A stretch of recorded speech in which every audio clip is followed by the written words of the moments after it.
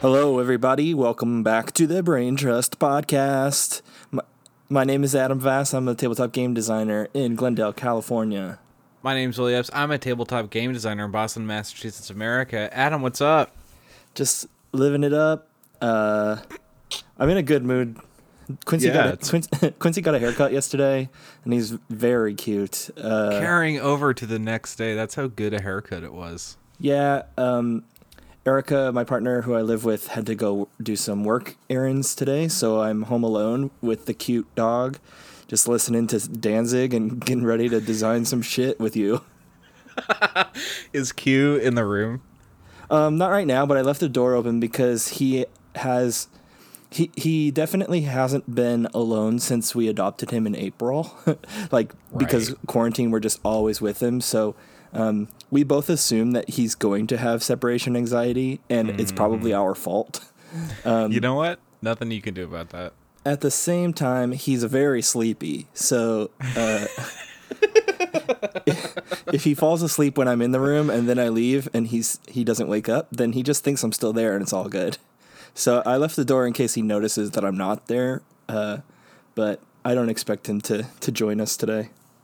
Well, there's just always a chair and a free microphone for Quincy when Quincente is in the room and Quinzo is ready to talk.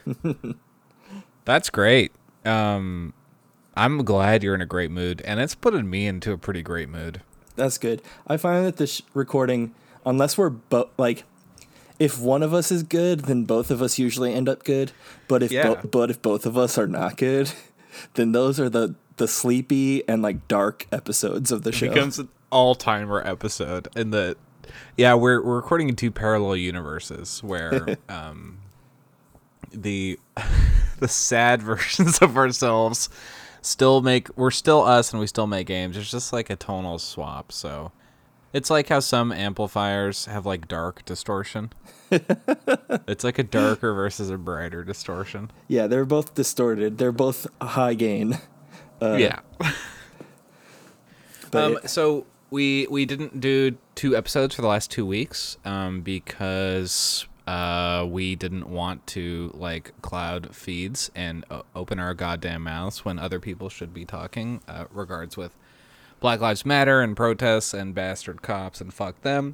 So there is a lost episode now, but we'll probably put that out at some time. We plugged a bunch of bundles in it that are now over. Yeah, that are now over. But there are just constantly running fundraisers and things like that. If you can't physically get out there to join a protest, which are still happening, just because the media's not covered, because the cops stopped for the most part beating the shit out of people. You can donate, sign petitions. There's a ton of things you can do to get active and out here. And just continue your anti-racist practice and do the right thing. So there are a couple other itch bundles still going on for Black Lives Matter groups. I would have to look them up right now. I'll probably include that in the show notes. I'll include those in the show notes. Yeah, I see them, and having a URL. I mean, I love to read. You love the URLs. The URLs on the show. But I don't have any in front of me. That's a piece of feedback you took very critically. I mean, I was aware that I did it. The thing, I think it's that Lucian said it. Lucian Cod. I'm fine with. I feel like there's a invisible line somewhere in between a URL that I'm willing to read because I think it's easy enough to remember, and then if it's something like JX capital P24, I'm not doing that. But if it's itch.io/jam/hexjam, that's easy to remember. And so I'll say it, and it's not embarrassing. Fucking masterstroke right there, what you just did. I just got such a big smile when you did that. Yeah, Adam, you just you just set up the jam that's, I think, running right now. Yeah, it starts this week. As this episode comes out. You made a beautiful hex kit. Can you talk a little bit about that? Because I think we are going to talk this episode on exploration and hexes, and all my hexes live in Texas. That's a very good Episode title. Oh, same time. Okay.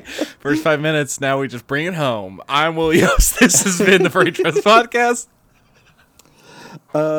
Okay, so as I'm sure all of our listeners know, itch.io ran this gigantic, huge bundle of games.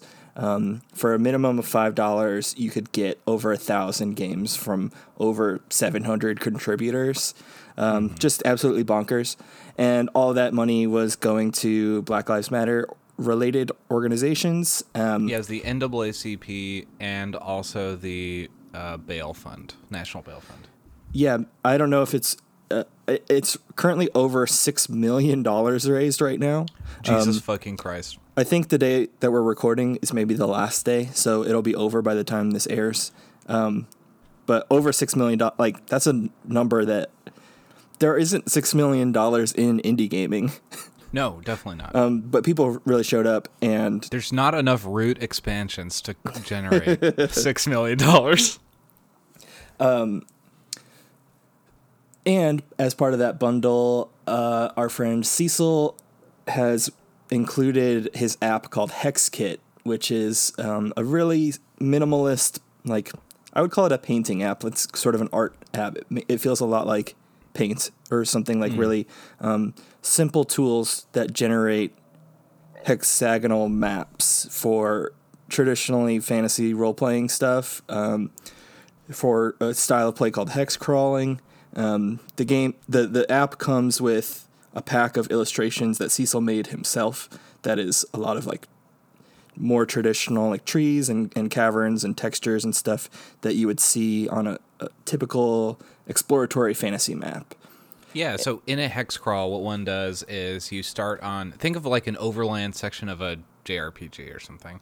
So the world is split up into hexes, and each hex has different landmarks, and you spend the game moving from hex to hex, moving through, grasslands to rivers to mountains to whatever.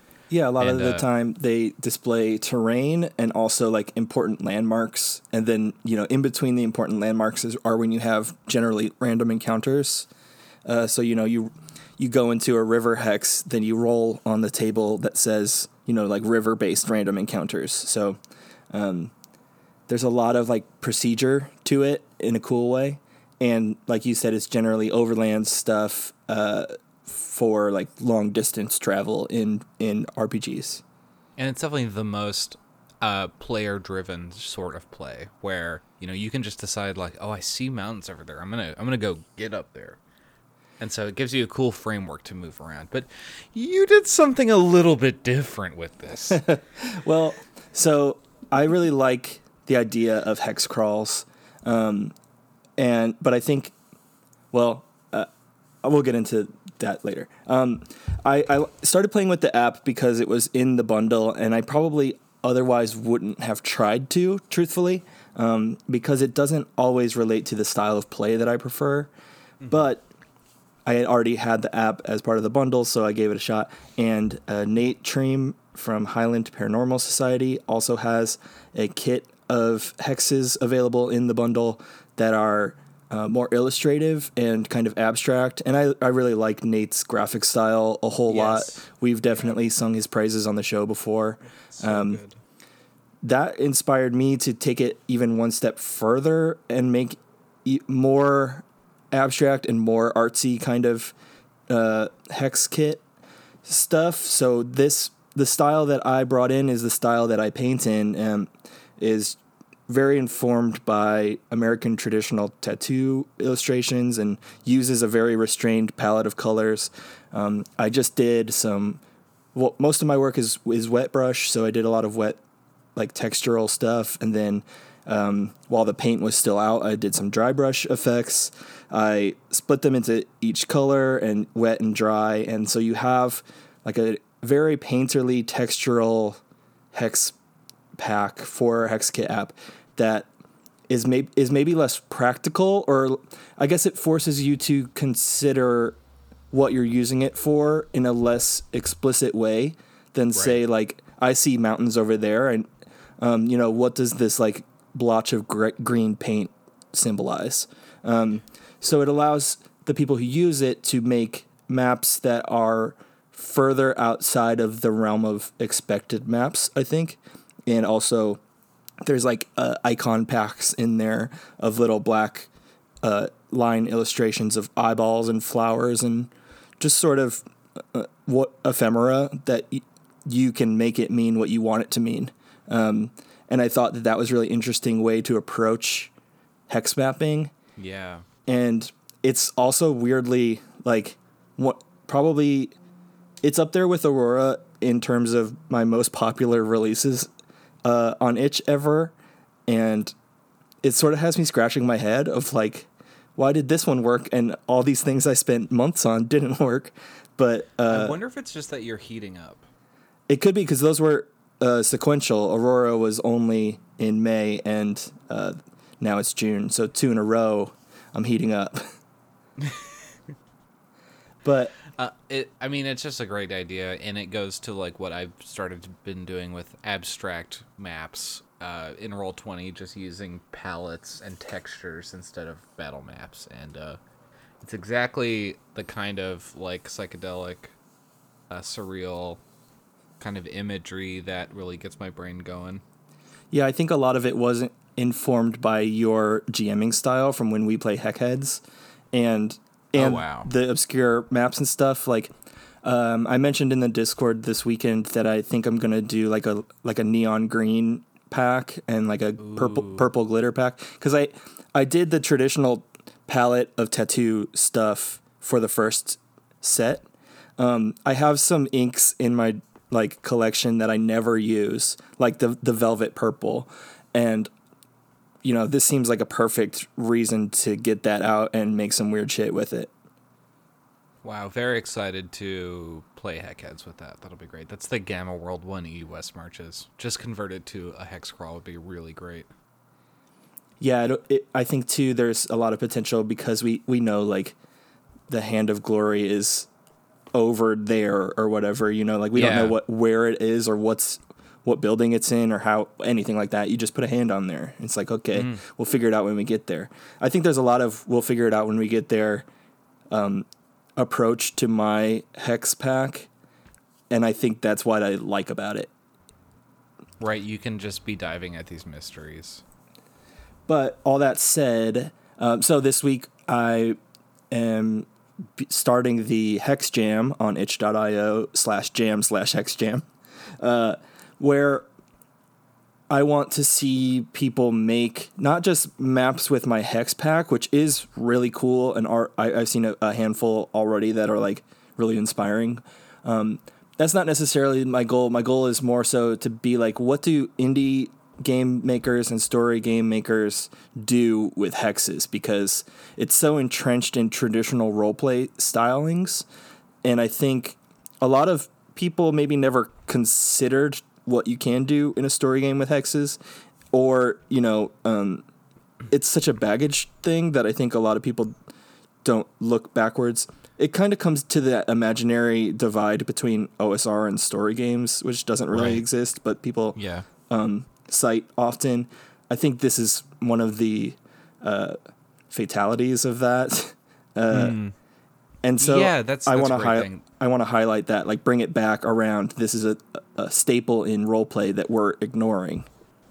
Yeah, it's interesting to think about the non-starters in that kind of fundamental disagreement. Like, you don't see a lot of trad games or even OSR games using the story game staple of no cards with shit on them. Like, that's the big tech. And that's super helpful. And in the inverse, like roll under D20 or rolling random stats doesn't exist as often in story games, because I think there's the aspect of control over your character in a story game. And OSR sort of embraces that randomness a little bit more. I guess the question is, when does the control take place? Because once you've developed the character, and your OSR character is completely yours to control, and once you've made your story game character, there's a little bit less like singular authorial control, even if it's like traditional. That seems like a completely different conversation, but Right. And I think too, like what can stories learn from OSR and vice versa is, a fucking college course. I mean, yeah, I think that's what we're out here trying to do. And so here's one, like piece of design from OSR that I want to bring over more prominently to story stuff. I've done 2 Hexcrawl games in the last year through my Patreon that with varied degrees of success. The first being Street Dogs, which was, hey, I really like the idea of a hex crawl, but what if instead of a random battle, you have a random, like, conversational trigger? So it was a story-focused hex crawl, but I don't think that game was as mechanically successful. I don't think it accomplished necessarily a lot of the tonal stuff I wanted it to. Then I revisited this year with the Frequency, which has you generate a random hex map as part of the setup, but it's very small. It's very dilute. It doesn't encompass some of the feeling that a hex crawl has in terms of exploration and range. So it's still something that interests me. I want to poke at further. yeah, and we actually worked on 815 together, the Lost game that includes an island kind of hex generation thing. I just remembered about that. Yeah, I kind of forgot that is how the island is built in that game. It is hexy. That's cool. Yeah, that's so that we have already made the good Lost game, and so yeah, we're gonna spare you our Lost hex crawl because it already exists. It's available on my website. It already exists. You can buy it. It's part of the Wish You Were Here Kickstarter, and it actually has been played on a podcast also. Oh yeah. Shoot, I'm not gonna remember the name of it on the spot. Well, just listen to podcasts until you find it. Yeah. So we'll come back from a break and we'll talk about hexes and my ex's hexes in Texas.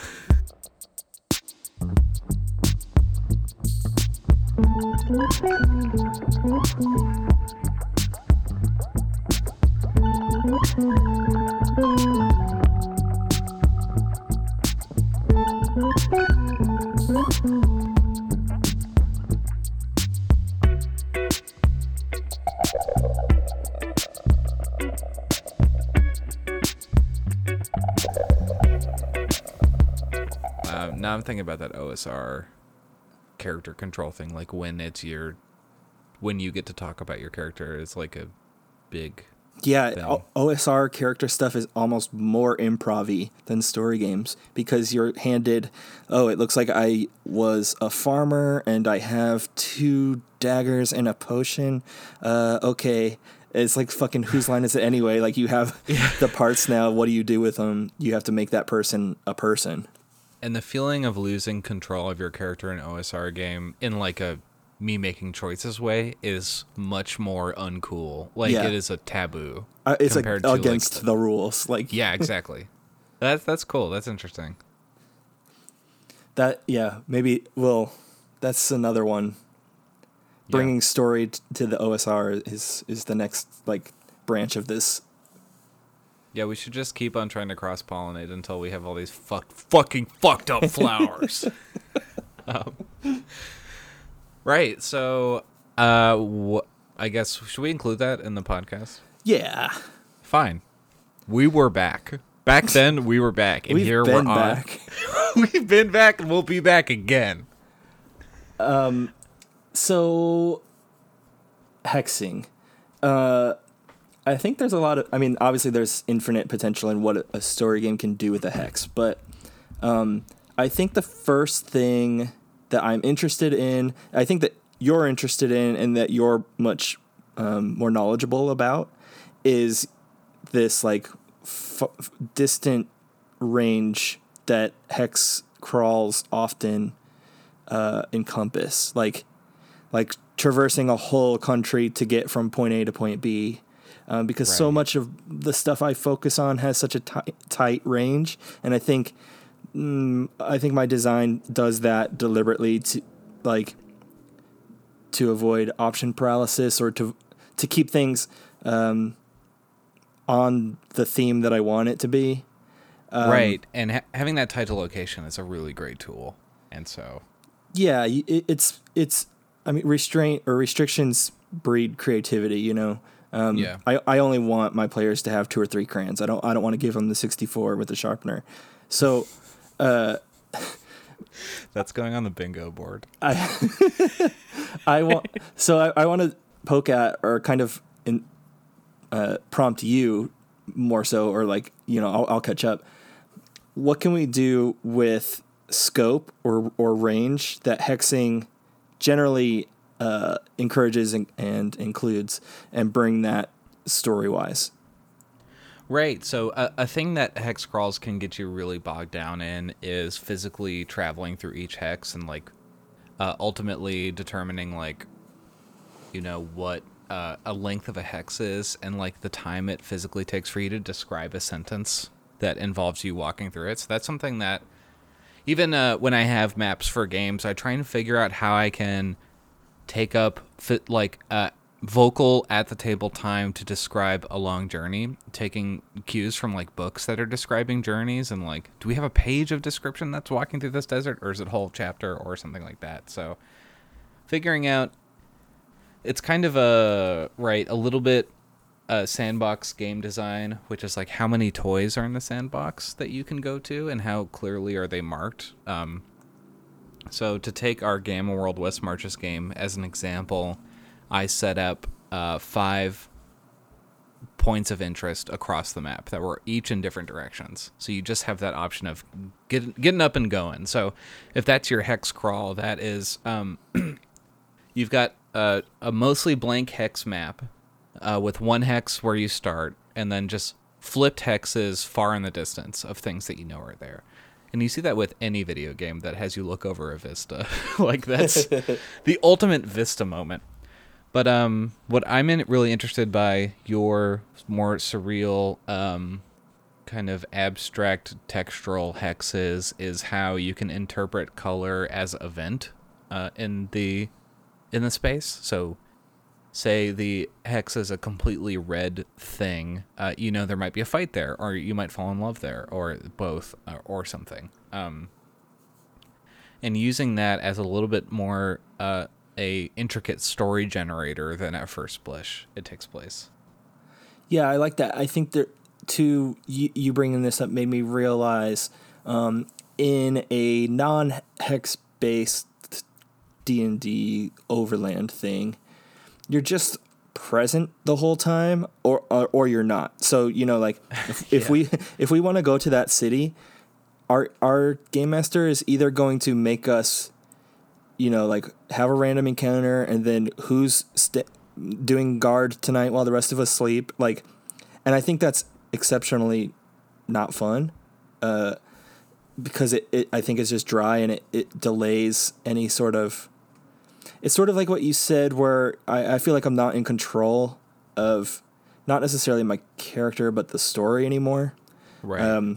Because I said I wanted to do this, and now I have to do all these chores before I can do it. Or the inverse of, okay, we're at the city, right? Like nothing happened between there and here. And both of those seem unsatisfying.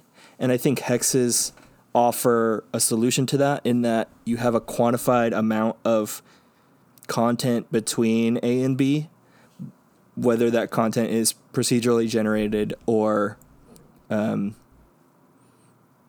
planned, I guess. Right. So, and go ahead. So I know the distance it's going to take to get to that thing, whether that distance is figurative or literal. Like I know 4 things are going to happen between then and now. That seems fine, and kind of like enjoyable. I guess, I don't know. When you're like walking somewhere you've never been, it feels really long, and then when you're walking back, the way, so it doesn't feel very long. Right, exactly. That's what I'm sort of experiencing in overland travel as is, which I think is unsatisfying in some way, or just sort of like perturbs me, I think. It's a thing. I was just playing Golden Sun for the Game Boy Advance. I'm trying to do a lot of things I would have done as a 12-year-old, so I'm normally falling asleep while playing Game Boy Advance games nowadays. But yeah, the overland travel on that is pretty tedious, and you just hit random encounters all the time. And so, again, like in games, tabletop games, trying to figure out what is the purpose of travel. Is it to make your hit points go down? Are you discovering things? Are you doing both? Are you learning interior stories about your characters? This reminds me of like when I first started playing Apocalypse World. I wanted to run a travelogue game where everyone was in like a war bus going across the United States, and that was the game of Apocalypse World. And that game is extremely tied to place. Like it doesn't function as well if you. Yeah, exactly. Like there are some characters that their whole thing is that they have this place, and that's what everybody in those fucking forums said to me. Like, why are you doing this?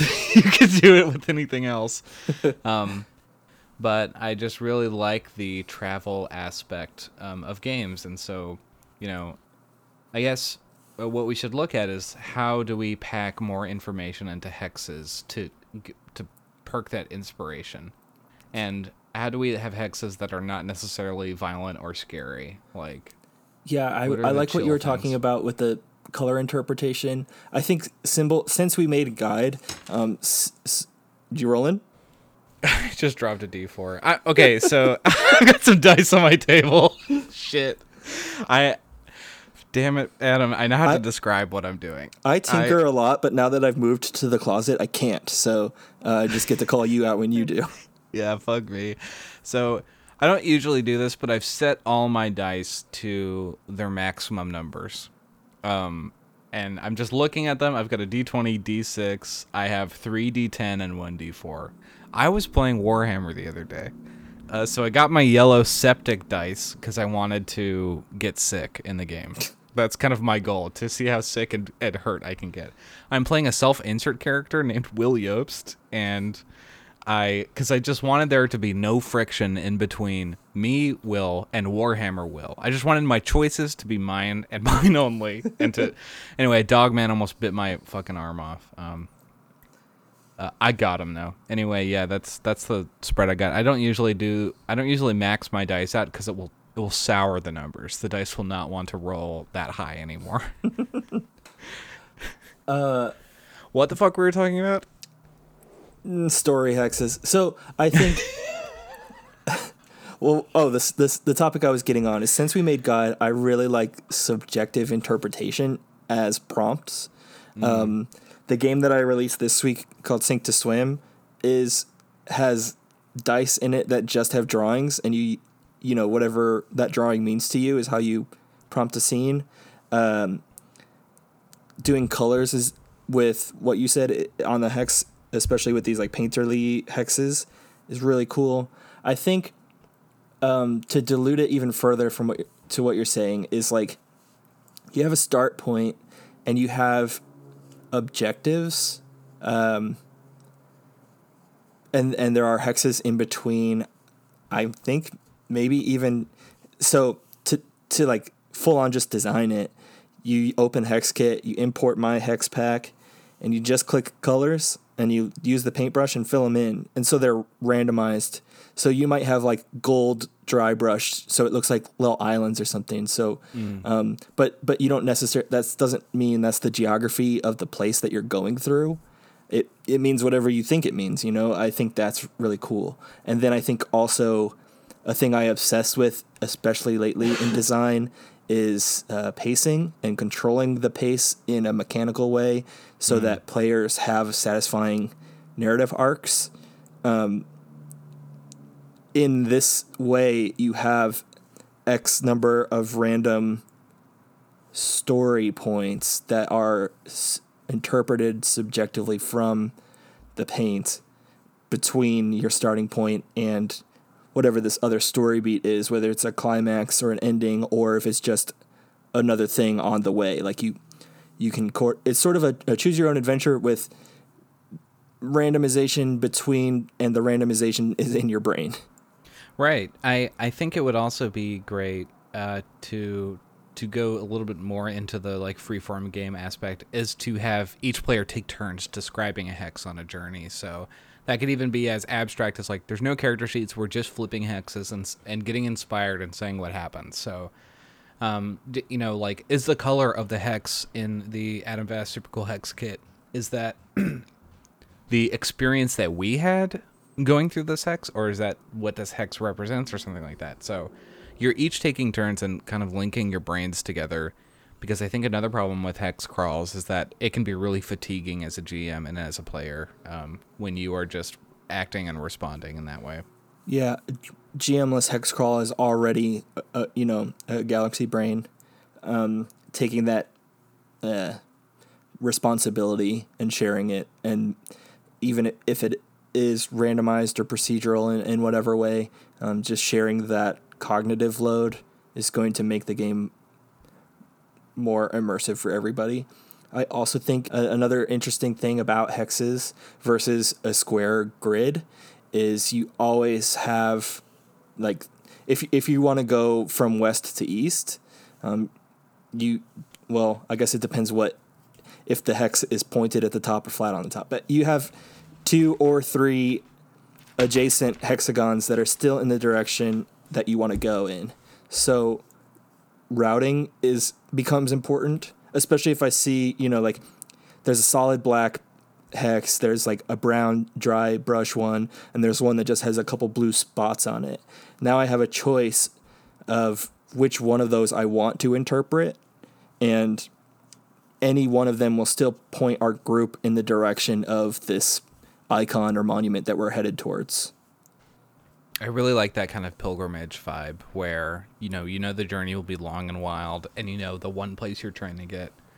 And because the environment is unfamiliar in whatever way, because it's an abstract map and you learn it through play, I'd like to see players have D6 charts or something that they are creating as they go through each hex. And so the first time you hit a blue hex, you don't know what the fuck it is, and then you find out, and then you add those elements. And then you define blue, or like, right, exactly, or like piece cool. What blue could have or something. So you are having a more trad hex experience, but it's all player generated at the table. So say you're all on your pilgrimage or something to go to Big Tower.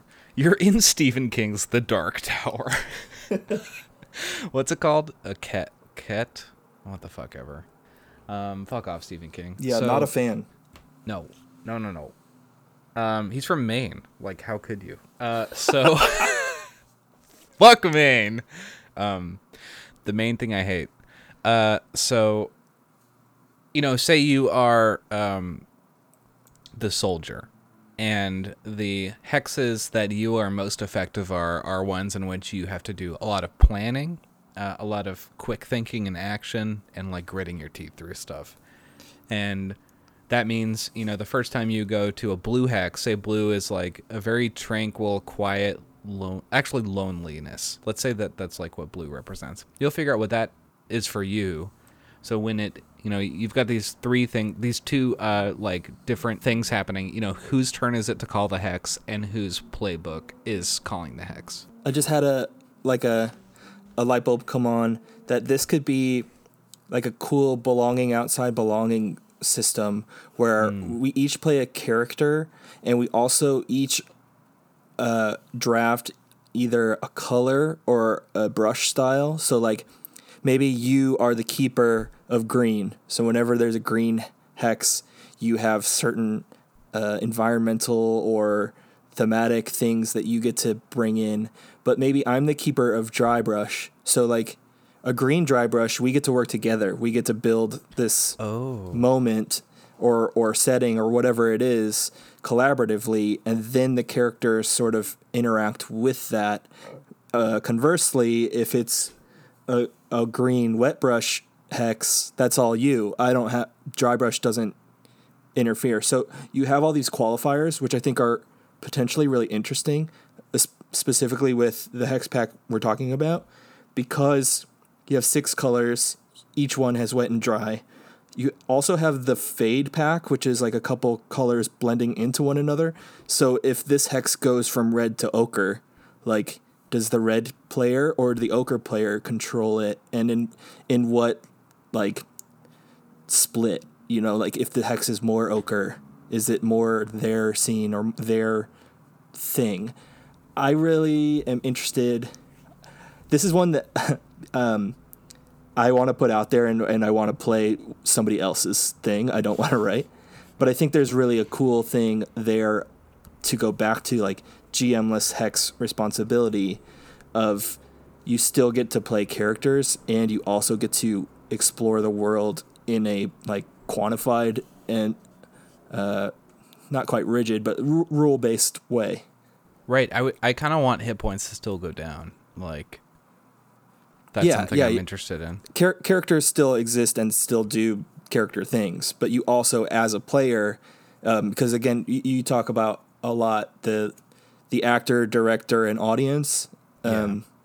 Like, characters are the actors, and then colors are directors or directorial. They have more outside of body influence over a scene. And then two, if our characters are a troop in whatever way, and we go to a hex that one of us is in charge of its color aspect or whatever, just mitigating your responsibility between those two things always interesting to me too, because it doesn't mean your character's not there. I think it's smart play, or it requires smart play to do effectively, to juggle multiple responsibilities within those moments. Very cool. My mind is racing. Let's put a pin in it. Yeah. Let's take a quick break. I have like two other Hex things in my brain that I want to poke around with. I think exploration or overland travel is the one we just did. Do you want me to tell you what the other bullet points are, or bring them up in the moment? Let's bring them up in the moment. All right, yeah. Let's go.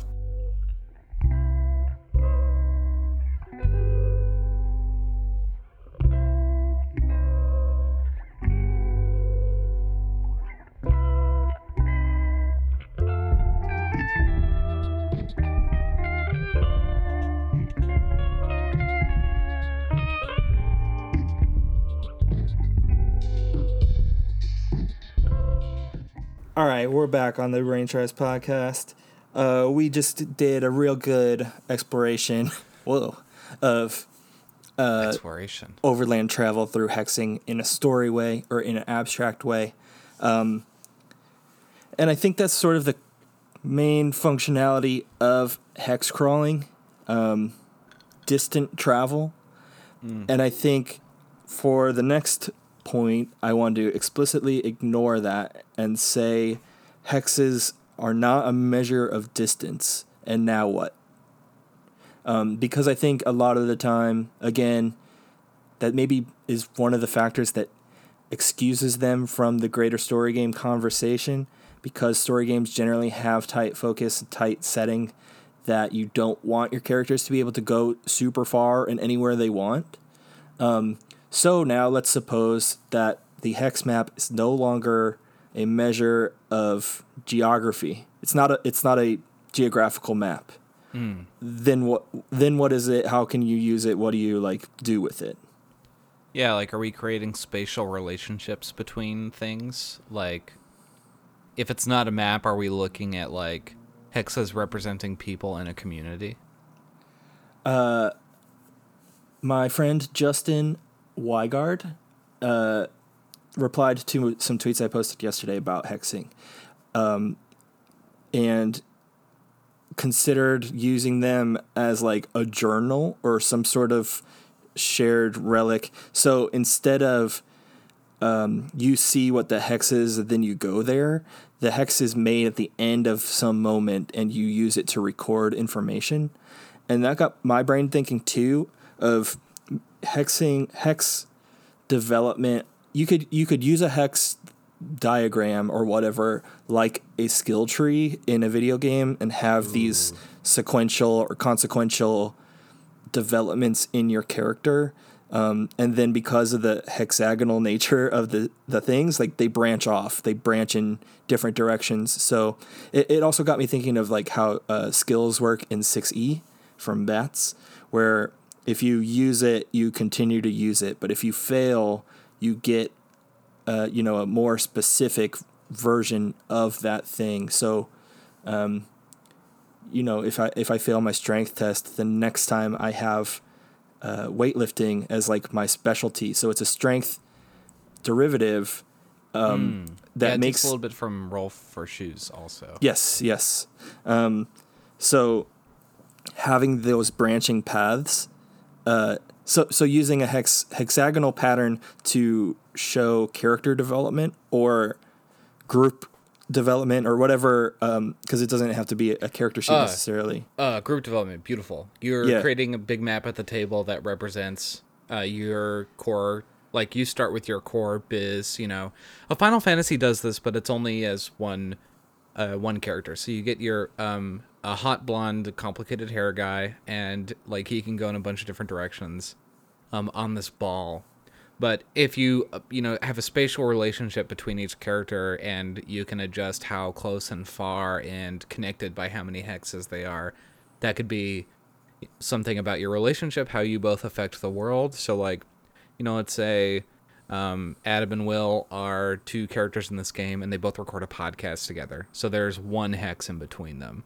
And then we've got a hex between that to like someone who listens to podcasts but not this one or something. And then like you're building this relationship map and exploring the linkages and connections between people.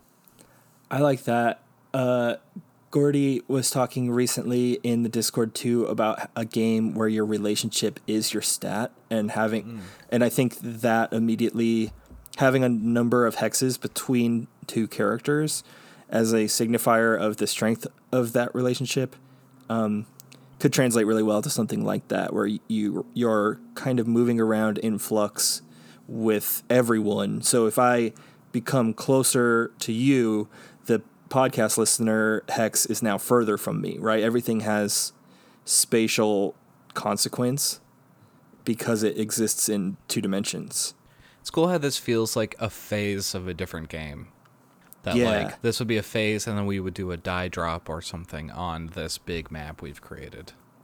And yeah, so the way I'm picturing it too, this would require like tokens or player pieces on the map, or on the hexes rather. Do you think there's a way to integrate the hex pack, the colors, the stuff underneath the ways, like underneath the tokens, or what those spaces themselves mean besides measuring distance? Yeah, I mean, because it's like physically on a grid, you could just roll two dice that represent the X and Y axis, and then you've done a digital die drop thing. Yeah, that's a weirdly technical idea I just had that you could just do. Yeah, that's a whole nother thing, that using it as like a table that gets into like the Tetris character sheet. People in Discord were popping the fuck off on it. Was Tetrinos. awesome. I love that. I forget what the fuck I was doing. I think I was learning how to play Zero Suit Samus, as people were like, here we are redeveloping understanding of character. And we had a really great conversation, Lino and I and a bunch of others, including Viditia and Adam Bell. We were chatting on the Discord about reactive classes, and how when you do something in a game, how the game responds to that and rewards you, it reacting to you, instead of, for example, you picking fighter at the beginning of the game. I think these ideas are tied together. Having a developing hex map that changes with a party composition. So say we're those same pilgrims, because I like this idea. I also just read Hyperion by Dan Simmons again. It's about a bunch of pilgrims going to go get killed by a god made of knives. So you find out about each of them, the relationships to each other, how they're related to this place they're going to pilgrimise, which could be the center of the map, and the different connections between them. So you have this very... I like how fat and plotting the character map is, if it's just a big, dense hex grid. Yeah. It's not spindly like note cards and string. You have this like hyper connectedness. And I really like going back to the last topic of you can only move to adjacent hexes, so the spaces are like snapped to this grid that forces really interesting choices. Yeah. It's not always I'm moving closer to the center or closer to the person closest to me. It's because everything is at these like 60-degree angles, and I'm not going to fact check that. I hope the math is right. That every like spatial movement, not geographical space, but just space on the hex thing that you're playing on, has 2 degrees of change to it. Because you're moving sideways and up and down because hexes just lock in that way. Right. It seems like a cool way to talk about like generations of families or like branching sects of a religion starting from one place. I like that too. I also think it goes the other way where, because both of those branch outward, I think there's an interesting thing of going towards an inevitability. Like you said too, of the pilgrimage, if we're working our way towards an ending, which is represented in the hexes in some way, you don't have to go straight there. You can meander and you can try to avoid it, but maybe every instance, the certain whatever thing happens, because movement again goes in 2 dimensions. You're always moving in these ways that are tangential to that ending, that inevitability, and also in a degree towards or away from that inevitability. And you're playing fucking Snake or Tron, where you can cut off other players' ability to get path making. That's a whole new, yeah. And so, like, I know that. So I'm this. So we've got the soldier. I am the academic that wants to get to the fucking pilgrimage to the tower because I want to go look at all the books in the tower and read them because I like reading books. Sure, you want to have that information. It's privileged information. Like you want it first, and you might not want other people to have it. Yeah, you know that like the mystic who's here is going to use the books in a different way, and maybe the apostate wants to destroy the books or something. Anyway, you know that you on the journey you have to get a couple things. So, you know, you mark hexes are marked. They're like pre-placed and marked throughout this board you're playing on that you have to get to, or someone has to help you get it. And so you are, again, playing this, like, the hex map is now representing 3 things. A time distance between you and the target. A relationship map between the everyone else getting to the target and you getting to the target. Your fellow pilgrims. And then a, like, story scene map of what you did to get there. Yeah, that's pretty awesome. That's a lot. And it doesn't seem overwhelming. No, I think too it works.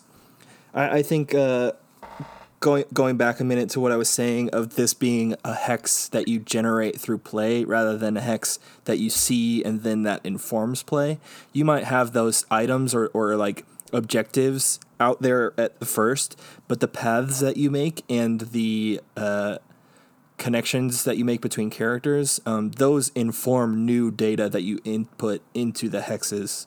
So it is sort of a living thing insofar as information is on there and new information is recorded on there from play. Right, and you start with this very sparse understanding of your character, just the name, like, the academic. But say, whatever character card you has says, like, 3 hex. On the 3rd hex you go on, you find out your name. And on the 5th hex you go on, you discover, who you're going to betray or something like that. And so when you finally get to the pilgrimage point, you the object of your pilgrimage, you have a full understanding of your character and why they're doing it.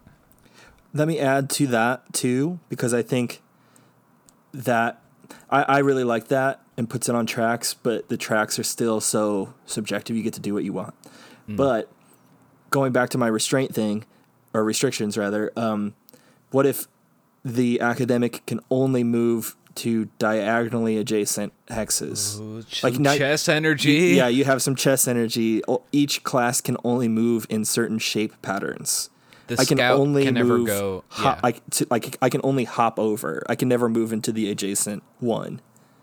Because then too, the plot, the path making becomes especially fucked up and a little bit harder to plan for in a way that makes it a little challenging. And I think challenge adds another layer of like enjoyment to play. Because if you're like, I'm trying to stop this person from reaching this goal, but I can only move in this fashion and they move in that fashion. Like I need to plan 2 scenes ahead of how I'm going to obfuscate that pathway. Yeah, like how can I tactically disrupt their thing? So like, let's say the soldier can move in straight lines, 3 hexes, but they can only move every 2 turns or something. And Ooh. you know that like, oh, I could just really like soft block this this soldier. I like how this could equally be a very serious artistic statement of a game with noun characters and pilgrimages, and just be a fucking Rat Race style movie with Smash Mouth and Mr. Bean and shit. Oh yeah. Oh, that's awesome too. Or like the what's it? The fucking Amazing Race. Yes, or just exactly. we have people competing and your interactions tell a story and you all have the same end goal.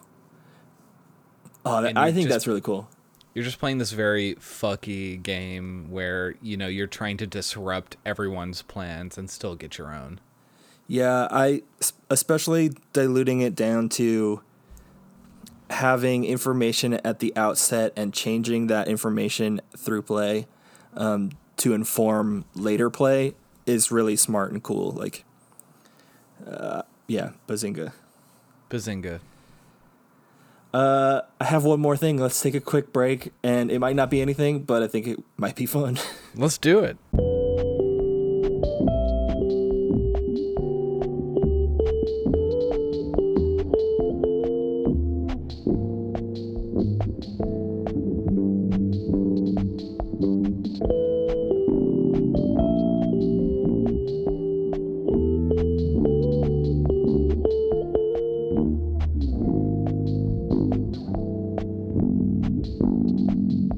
I feel like you're not ready for this one, but in like a fun way. Okay. let's Are hear we it. back? Yeah. So accepting games because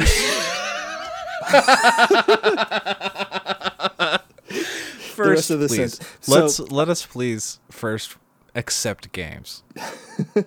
Games and those who played them, the gamers.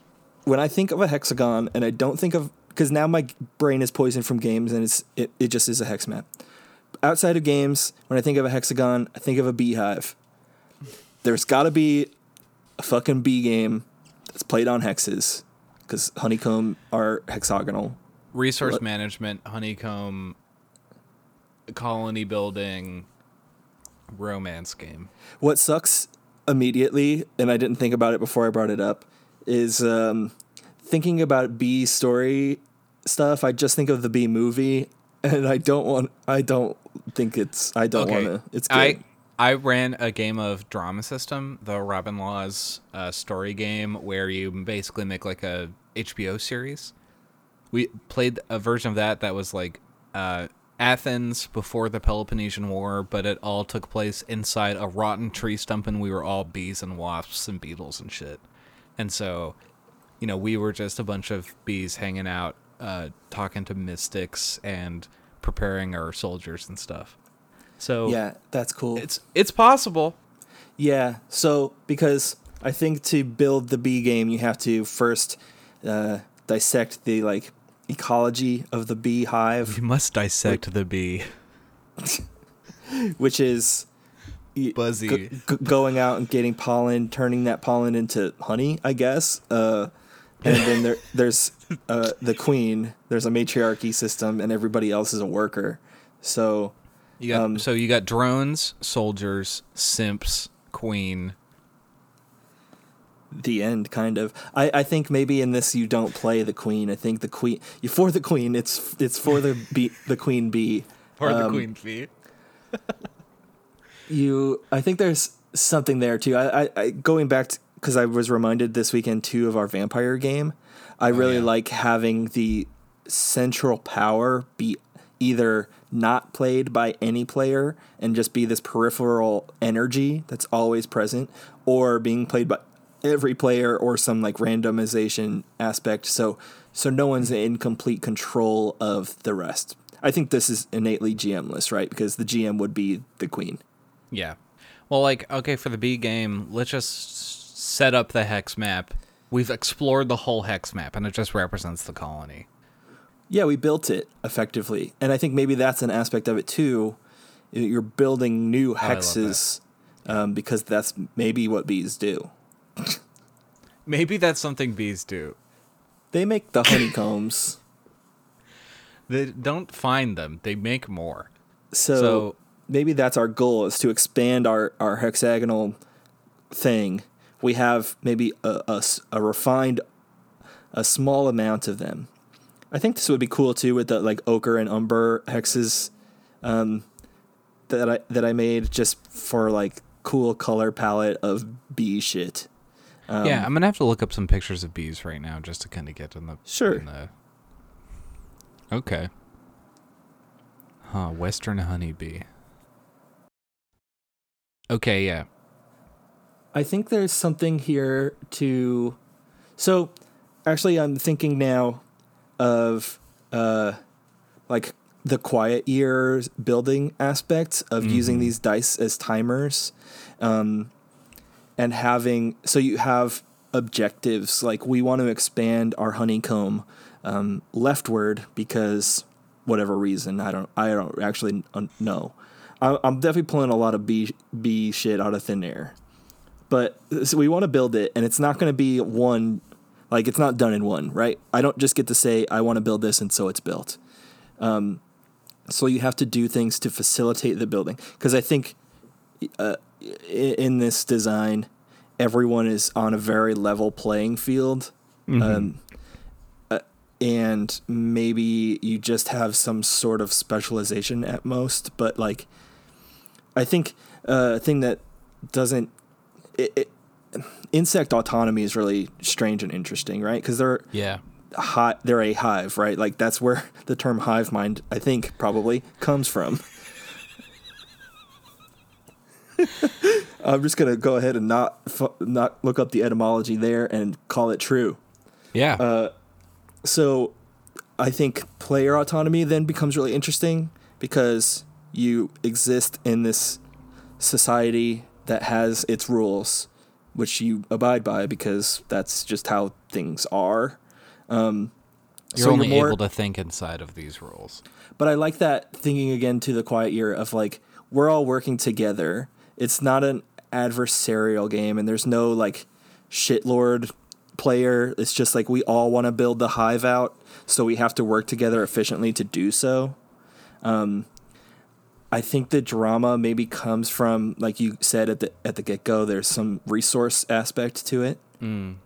Maybe because it's hard to like role play an insect, like an insect intelligence. What if the central bit, you've built this honeycomb filled with bees, you've built a colony, and every player is a different antagonist that comes and tries to change the colony. And you see how the hexes react to, for example, a beekeeper blowing smoke inside a beehive, or a bear coming down and shaking it, or whatever. Yeah, or like a hornet who's trying to like infest it or whatever. There's all these different like modes of attack. It's, you know what? It kind of a tower defense game. It is a tower defense game. Well, that's great. Like, you are just trying to like warp each antagonist. So like, say you're the bear, you want to get the honey. You don't give a shit about the bees.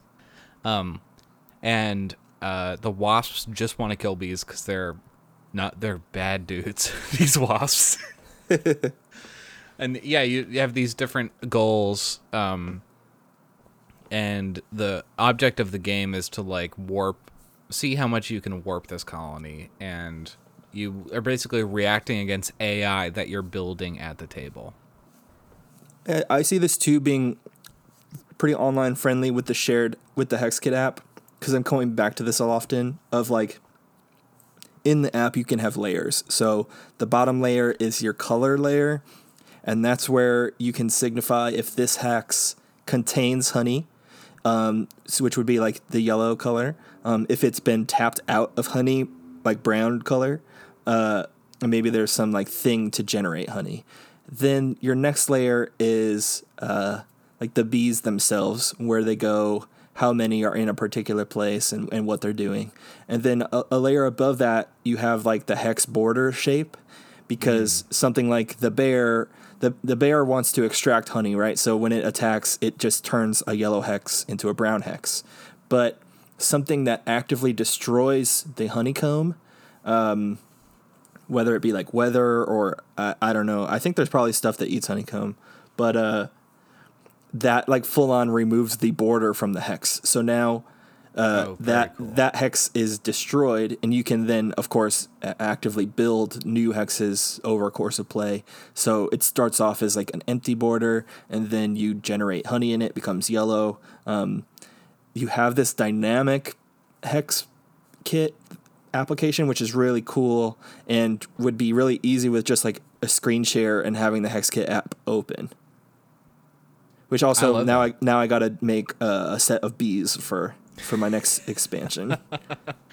Yeah, and then, you know, as one player is the antagonist, the rest of the players are the colony. And so you can act as a hive against that antagonist. So say you're playing, you know, with 5 players. 1's the bear, 4 are the bees, and then you switch to 1's the wasp, and the rest are the bees. And so each antagonist player knows that their time's going to come around, so they want to strategically, like, throw certain areas and make the pathways for them to extract the honey against the bees. And yeah, this is cool. I definitely see it becoming a little bit more strategic than it is story focused, but I also think when I brought it up, I had the intention of just making a game where you are playing with bees. And so like I had no preconception of what the fuck that meant. Besides, I didn't want to make the bee movie game. Well, you know, like instead of like, I destroyed this hex, you could basically say, an antagonist is able to ask a question that the bees have to answer. So the question is like, how much of the hive did we lose today, or something? Yeah, I think too. I like it. Maybe implementing timers or some sort of number crunch within the hexes itself. It takes however many turns for honey to be generated in an empty hex. It takes however many turns to generate a new hex. Because then there's sort of a programming aspect to it, which I think plays into this like bee autonomy in an interesting way. Yeah. Because maybe we wanted to build a hex over here and we weren't planning on, you know, some fucking attack that's going to wipe out the left half of our grid. So now we wasted 2 turns doing a project that won't come to fruition. I think that's interesting. And then too, like you said, I think you just explore what it feels like in your to do those things, or what it feels like to fail, what it feels like to have a project that you are excited about be squandered, or what it feels like to have a project come to a final place. There's a lot more exploration of thought in it than I realized while we were making it. Yeah, and it's just cool to take what we've done, like with an OSR aspect of hex crawls, and basically see what's hiding in here for what the other implication is here and what's happening. Yeah, that's definitely the hopeful focus of the jam is we see this shape of a hexagon, right? And what does it mean, and what can you do with it? And here's a tool that has been on our tool belt all along. It's just like one of those things, like when you get a Swiss Army knife and there's just one thing and you're like, it's not a screwdriver, it's not a bottle opener. I don't know what the fuck. Cut my toenails with this shit. Yeah, today you're going to figure out what the fuck you're going to use it for. It might not be its intended use, but it's a use, and that's useful. You can tune a snare drum with this. Weird. Huh. Well, awesome. I can't wait to, I want to make something for this jam, so same. Where can people find it? My first focus is going to be expanding the pack. I think maybe within the first week, I want to have more hexes available to sort of prompt more weird shit. I like that you're making an asymmetrical game where people are playing the jam and you are creating more stuff for the jam. Yeah. Here's the toolkit. Oh, it's week 2 and here's new tools. You wanted bees? I can do that. And it's worth saying too that you can make your own, and part of the jam, I want people to make new packs, and have them be shared. So the jam's not necessarily about my hex pack or any one person's hex pack. It's just about hexes as a concept. So the jam link is itch.io/jam/hexjam. Go there. HexJam, is that a part of the big, or the hex pack? That's on your itch page as well? Yeah, that's just worldchampgameco.itch.io. Because I just made it, it's not in the mega pack, but or the mega bundle rather. It is $5, and I am donating all those proceeds. I'm waiting until the end of the month and just gonna accumulate all of my itch proceeds and figure out where to send them. So nice. So far I've just been saying I will donate these because it's such a living thing. Some places are like overwhelmed with money now, and some places are it's becoming aware that they're more necessary because everything is so dynamic in reality. Yeah. Definitely do your research before submitting and see, what places need it. Don't be afraid to go check out their own websites and shit like that. Black Lives Matter, fuck cops. Cool. Yep, agree. I'm Adam. You can find me on Twitter at WCGameCo. This was a great app. I'm Will. I'm on Twitter at will.com. Some important news. I have haters now. It's great. It's very powerful. What I don't have anything going on. I'm just living. So come live with me. Thanks for listening. It has been a great ep, and don't you agree? And shouldn't you agree in the comments and the ratings? Yeah, in the spirit of Hex Jam, go give us 6 stars on your favorite podcatcher out of 5. Don't give us 6 out of 10. I don't think that's an option, but I would be really bummed if I said give us 6 and it's out of 10. It's like, okay, I did what you wanted. It would be pretty fucked up if you did that. If you followed Adam's directions to a genie-like tea like that. All right, brain emoji, handshake emoji.